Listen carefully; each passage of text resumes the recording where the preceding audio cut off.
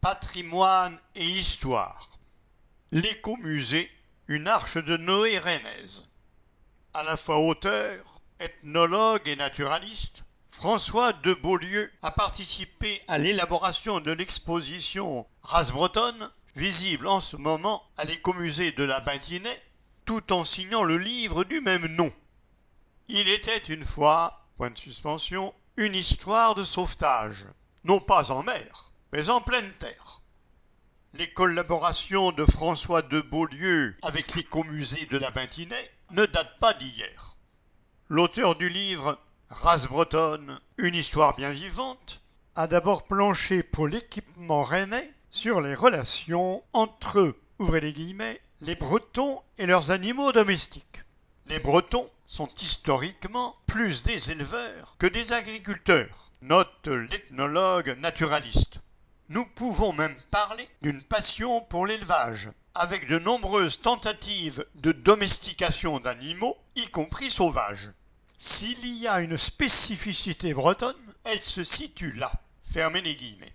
Les marins-pêcheurs, accompagnés de leurs cormorans et de leurs goélands apprivoisés, les enfants dresseurs d'écureuils et de pies, point de suspension.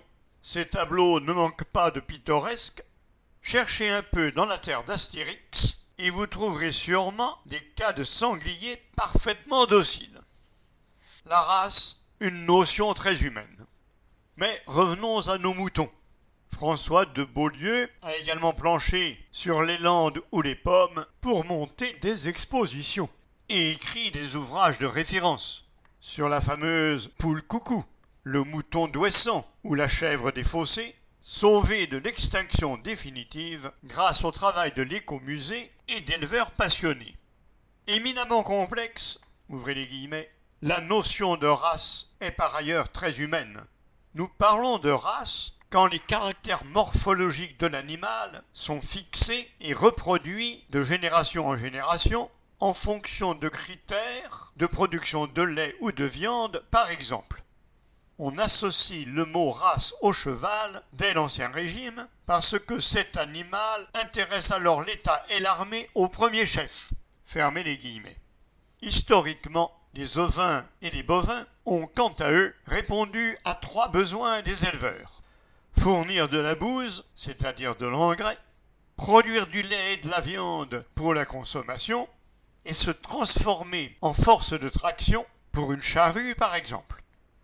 Les races vont apparaître dans le courant du XIXe siècle, quand l'homme va abandonner cette polyvalence et développer des vocations uniques par la sélection génétique.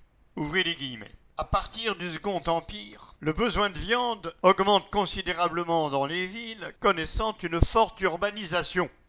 Pour les vaches, c'est l'époque des croisements avec les taureaux de 2 rames, objet de l'attention des généticiens depuis le XVIIIe siècle. Fermez les guillemets. Sauvetage en terre bretonne. Enclenché dans les années 1980, le travail de conservation de l'écomusée de la Bintinais est, selon François de Beaulieu, je le cite, une formidable réussite, dans la mesure où aucun autre équipement de ce genre n'est allé aussi loin. Fin de citation.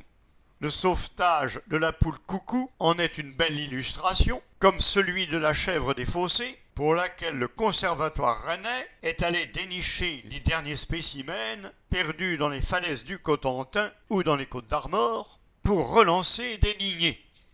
Les petits et grands visitant l'exposition ne manqueront pas le récit de cette aventure caprine sous la forme d'un petit dessin animé réalisé par JPL Film pour l'occasion.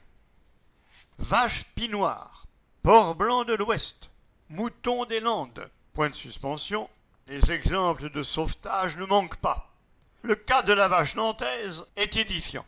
Ouvrez les guillemets. En 1984, l'association Bretagne Vivante a racheté 12 spécimens et un taureau éparpillés aux 4 coins de la région. Il s'agit aujourd'hui, ni plus ni moins, du plus gros troupeau mondial de vaches nantaises. Fermez les guillemets. Et nos chers disparus, ouvrez les guillemets, le poney d'Ouessant a par exemple cessé d'exister au milieu du XIXe siècle. Il existe par ailleurs une infinité de sous-races à l'intérieur d'une même race. C'est le cas pour la vache pinoire, par exemple. Toute cette diversité n'a pas été conservée. Fermez les guillemets. Que reste-t-il à accomplir à l'ère du productivisme forcené? Ouvrez les guillemets. Un contresens fréquent consiste à faire reposer l'alimentation des 8 milliards de terriens sur la production intensive et l'industrie agroalimentaire. Or, une grande partie de l'humanité se nourrit grâce à des races locales. Fermez les guillemets. Et l'ethnologue naturaliste de rebondir sur cette notion de rusticité tellement intéressante à l'ère du réchauffement climatique. Le chouchou de François de Beaulieu. Ouvrez les guillemets. J'éprouve beaucoup d'affection pour la chèvre des fossés. On la croyait disparue, mais elle est miraculeusement réapparue, au point que l'on dénombre aujourd'hui plus d'1 millier de spécimens. En 25 ans, le chemin parcouru est incroyable. La chèvre des fossés fait désormais vivre des éleveurs et s'est imposée comme un des outils les plus efficaces pour l'éco-pâturage. Fermez les guillemets. Cela mérite bien des milliers de pouces levés sur Facebook, entre parenthèses, FACE_BOUC. Signé Jean-Baptiste Gandon. Une exposition du bidet breton, ce petit cheval robuste disparu du centre-Bretagne au début du XIXe siècle, à la prime Holstein, vache laitière par excellence. L'exposition Race bretonne nous raconte l'aventure de ces animaux bien de chez nous et de leurs éleveurs depuis le XVIIIe siècle. L'iconographie est léchée, la documentation fouillée et la modernité multimédia est même au rendez-vous. Jusqu'au 3 septembre 2023 à l'écomusée de la Bintinais. 2 et 4 €. Gratuit pour les moins de 26 ans et les étudiants. Et le premier dimanche de chaque mois. écomusée-rennes-métropole.fr. Une exposition, donc, et un livre. De la quasi-disparition au sauvetage de la vache bretonne pinoire, de la froment du léon ou du mouton d'Ouessant, race bretonne, une histoire bien vivante, ne manque pas de belles histoires. Le poney de Ouessant et la vache de Carhaix auront eu en revanche moins de chance. Enrichi de documents, pour la plupart inédits, cet ouvrage nous plonge dans 2 siècles d'histoire régionale à la rencontre d'un patrimoine bien vivant.